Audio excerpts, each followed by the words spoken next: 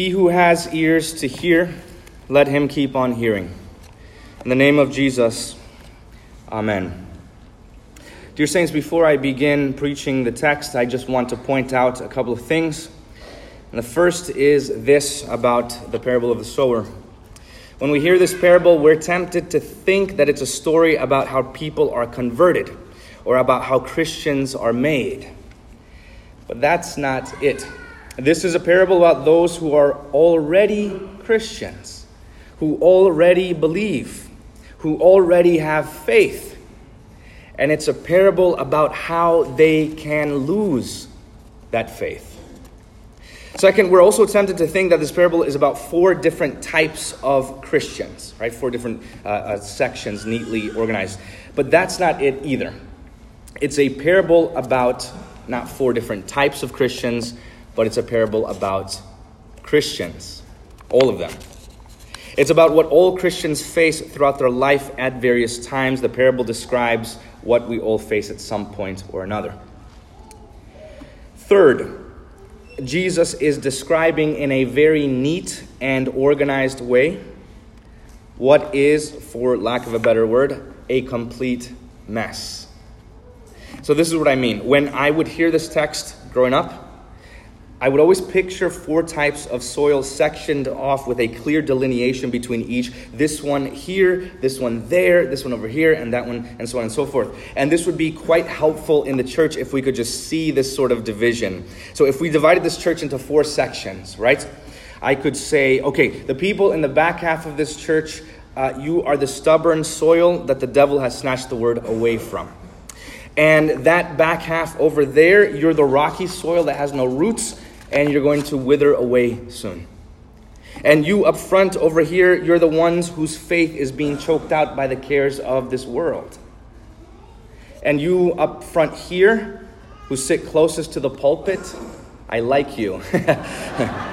You're the good soil, right? But that's not how it is, right? So we oftentimes think of the text that way and very sectioned off and compartmentalized. But the truth is that the soil is all mixed up. There's rocky soil within millimeters of the good soil. There's a thorny soil next to the path, and so on and so forth. It's just this mixture and this complete mess. The seed is being tossed into that entire mess of that mixed up soil.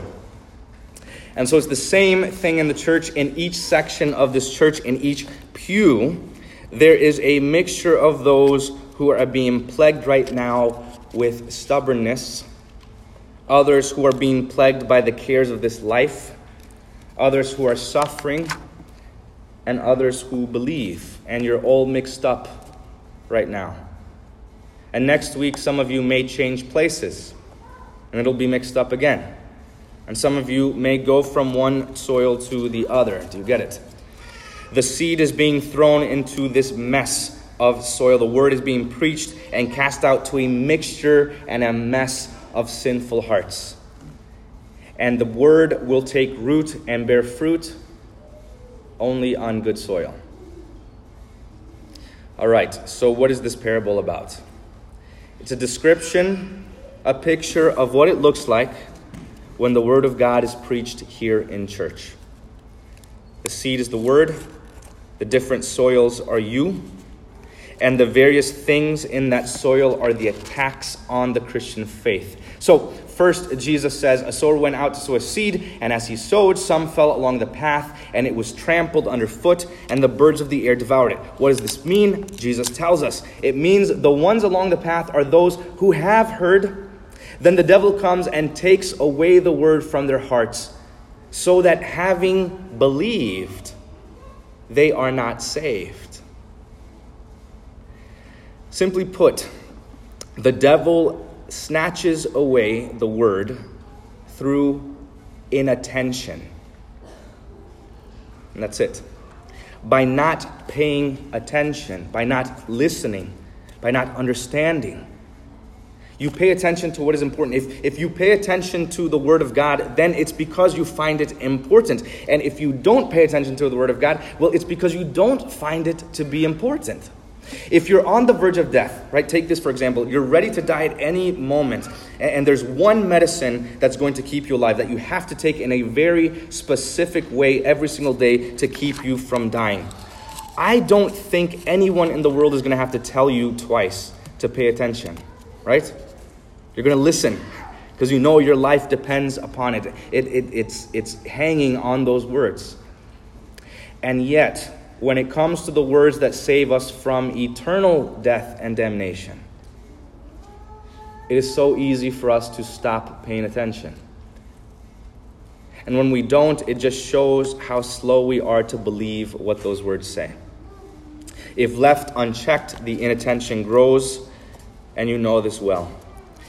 If you miss church once, you are more likely to miss it again the next week, and the week after that, and the one after that. You know this very well. It's a snowball effect. Follow me on this. You come to church, but then you drift in and out of attention, and then instead of repenting of it, you shrug it off as if it's okay not to pay attention to the Word of God. Next week, you do the same thing, and the next week after that, and before you know it, you're not even listening to any of the words. You just sit there. And then someone asks you, look, what was the sermon about? And you say, I don't know. And someone says, what was the lesson about? What was the Old Testament lesson? What was the epistle about? I don't remember. It goes in one ear, out the other. You come to church maybe once a month after that. And then once every few months. And then maybe we'll see you on Christmas or Easter. And then your heart begins to harden. No matter how many times you hear this word, it won't sink in.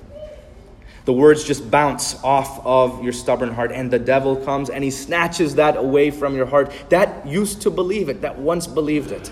You hear the words, but you no longer believe the gospel or understand why you need the gospel. It's just noise.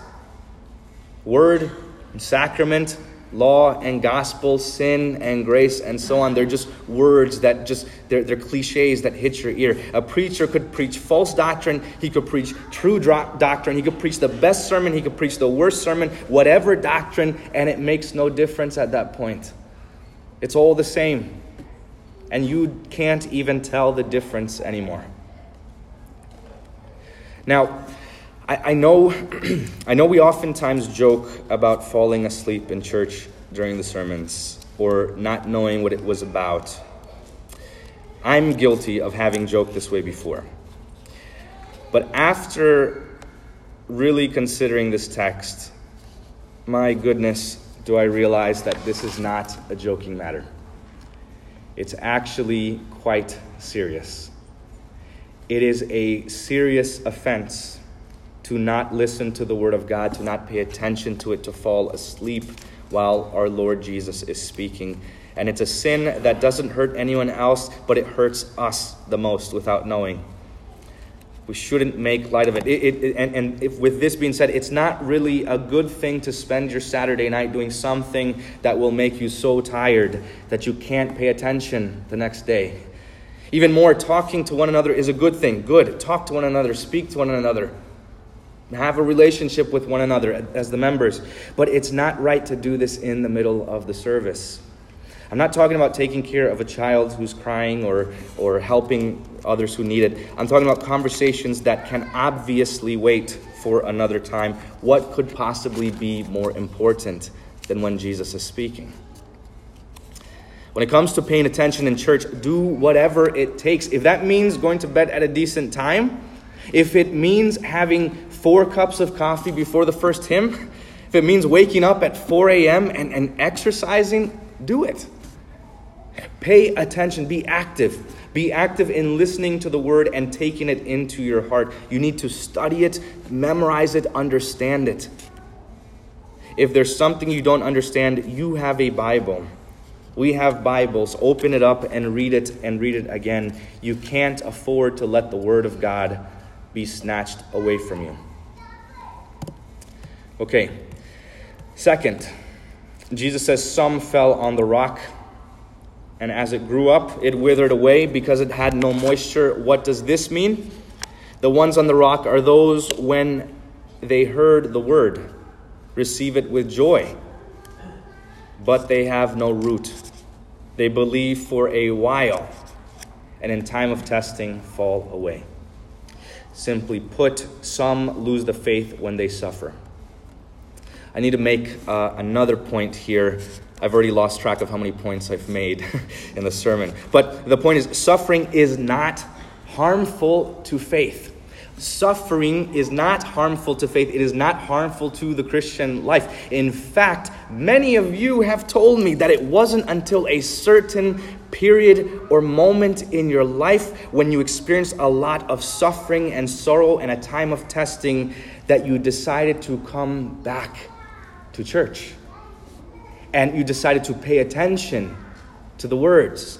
And you even decided to understand what they say. It's as if suffering opened your ears to pay attention. So it can be a very good thing. But suffering can be harmful if it comes as a surprise. If suffering catches you off guard, if you're not expecting to suffer, if you're not ready for it, then it can kill your faith. If your faith is shallow, then it won't be able to withstand the heat of the day, the troubles of this life. The Bible clearly says that we should expect to suffer. It's not a matter of if, it's a matter of when. But many Christians don't believe it. They don't take it serious, and they're not ready to suffer. And so they're shocked when they suffer. They have a sort of Joel Osteen or Joyce Meyer sort of faith that expects the Christian life to be flooded with health and wealth and success and comfort after comfort and leisure and happiness. And when troubles come, they're taken back. And the moment they begin to suffer, the moment their marriage starts to crumble, the moment their family starts to fall apart, the moment their bodies are getting closer to death and they're suffering and pain, they think, what is going on with me? What's happening? Everything was going so well. Life was supposed to get better when I was baptized. It was supposed to be better when I was a Christian, not worse. Have I done something wrong? Has God forgotten me? Why is this happening? Why me? And their weak and shallow faith can't survive it. Christians suffer and they carry crosses, and we consider them to be a heavy burden, and there will come a time when you will suffer greatly, and you'll have to learn to cling to Jesus in the midst of all that suffering. But the temptation is to think that when the world mistreats you, when life is in shambles, when this life is far too sad for you, that you must no longer be a child of God. You're tempted to think that God has forgotten you, that he's cruel and unloving now. But Hebrews 12 says this, "My son, do not regard lightly the discipline of the Lord, nor be weary when reproved by him. For the Lord disciplines the one he loves, and he chastises every son whom he receives. It is for discipline that you have to endure. God is treating you as sons." Learn those words. Memorize them. If you don't, you will lose the faith when you suffer. Now, the third thing Jesus says is this: some fell among the thorns, and the thorns grew up with it and choked it. What does this mean? There are those who hear, but as they go on their way, they are choked by the cares and riches and pleasures of this life, and their fruit does not mature. Simply put, Jesus is warning us about stuff and the cares of this life. The anxiety that you have over money, your body, your figure, your clothing, what you have, what you don't have, sports, being accepted and loved by the world, your job, your school, your leisure and entertainment, all of those things are the cares of this life. And Jesus compares them to weeds. They grow very slowly over time, and they spread, eventually overwhelming and choking out your faith. It doesn't happen overnight. Weeds don't spring up like that, but the cares of this life slowly take over. They choke out your devotion to God. And here's the problem. Weeds are constant. You get it under control 1 week, 1 month, and then the next they're back. The cares of this life are constant. It is exhausting. I've heard people say this. Look, Pastor, I know I haven't been to church in a while, but I'm going to get my life in order, and then I'm coming back to church, I promise. To which I respond very sadly, I say, I guess I won't see you again. And that's because there won't be a time in this life when the weeds are gone. I'll tell you the secret of the best time to go to church. All the time. Especially when life is a mess. The cares of this life will not stop. And so you tend to your life, you have to tend to them your entire life, or they will consume you. So, just a quick test. Do you think you're affected by the cares of this life? Or do you think you have it all under control? Just ask yourself this, honestly. How much have I prayed this week? How many books of the Bible have I read? What have I learned about God? And now ask yourself this. How many hours of brainless TV and videos have I watched? How many miles of internet and social media has my thumb scrolled through this week? How many hours of mindless words and posts have I read and devoted time to? Okay, I'm sure that's enough. For those of you who have heard and followed this sermon so far, don't stop. Keep on listening. If you realize, if you are aware of how much you don't pay attention, if that scares you, if you realize how many words the devil has snatched from your heart, if you notice how many times your faith has withered in the midst of suffering, how many hits it's taken, if you're aware of how consumed you are by the cares of this life, and you see how sinful it all is, and if you know now how much you need God's forgiveness for all of this, then good. God has given you ears that hear. The gospel of Christ's forgiveness makes absolutely no sense unless you first understand how much you really need it. And if you're listening, if you're paying attention, the seed of God's forgiveness has fallen on the good soil of your heart that knows its sin. Repent and hear the gospel. This is why Jesus tells you in this parable. This is why he tells you this parable. He says it because he loves you, and he wants to see you through this short life. He wants to warn you of all the things that will take you away from him and him away from you. He's warning you of all the things that try to rob you of this righteousness, this forgiveness, and this salvation and the comfort. He tells you this parable because he wants you to be in the heaven that he prepared for you from before the foundation of the world. He bothers himself to tell you this because he wants to bless you with salvation. The devil, the world, and death want you. The grave wants you. But the Lord Jesus wants you even more. And he shows you that he does because he was willing to suffer all those things for you. So when Jesus tells you this parable, think of them as his final words to you, as if he's pulling you close and saying, look, my dear child, I have one thing left for you to do. I want you to remember that there is nothing left for you to do. That there is nothing left for you to accomplish for your salvation. Because I have done it all. In my life and my death, I sought after you. I opened my heart to you. I suffered all things for you. I put you above all things in this world, above all the cares in this life for you. I hungered and thirsted for you. My undivided attention was on you because I love you.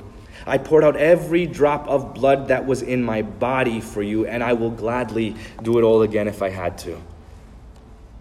So listen to these words and don't let anything take them away. Because when you have my word, then I have you. Dear saints, you will lose a lot of things in this life.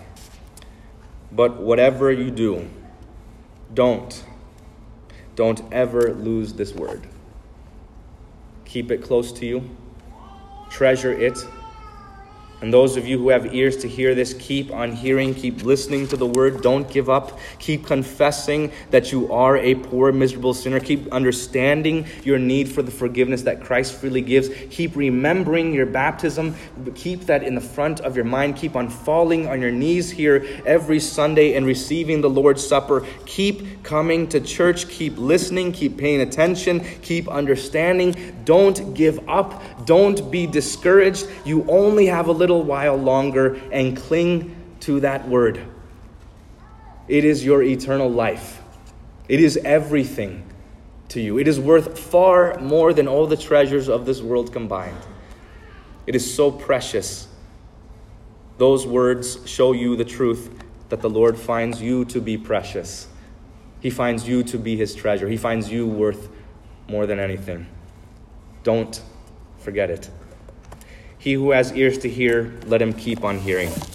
Amen. The peace of God which surpasses all understanding, guard your hearts and your minds in Christ Jesus our Lord. Amen.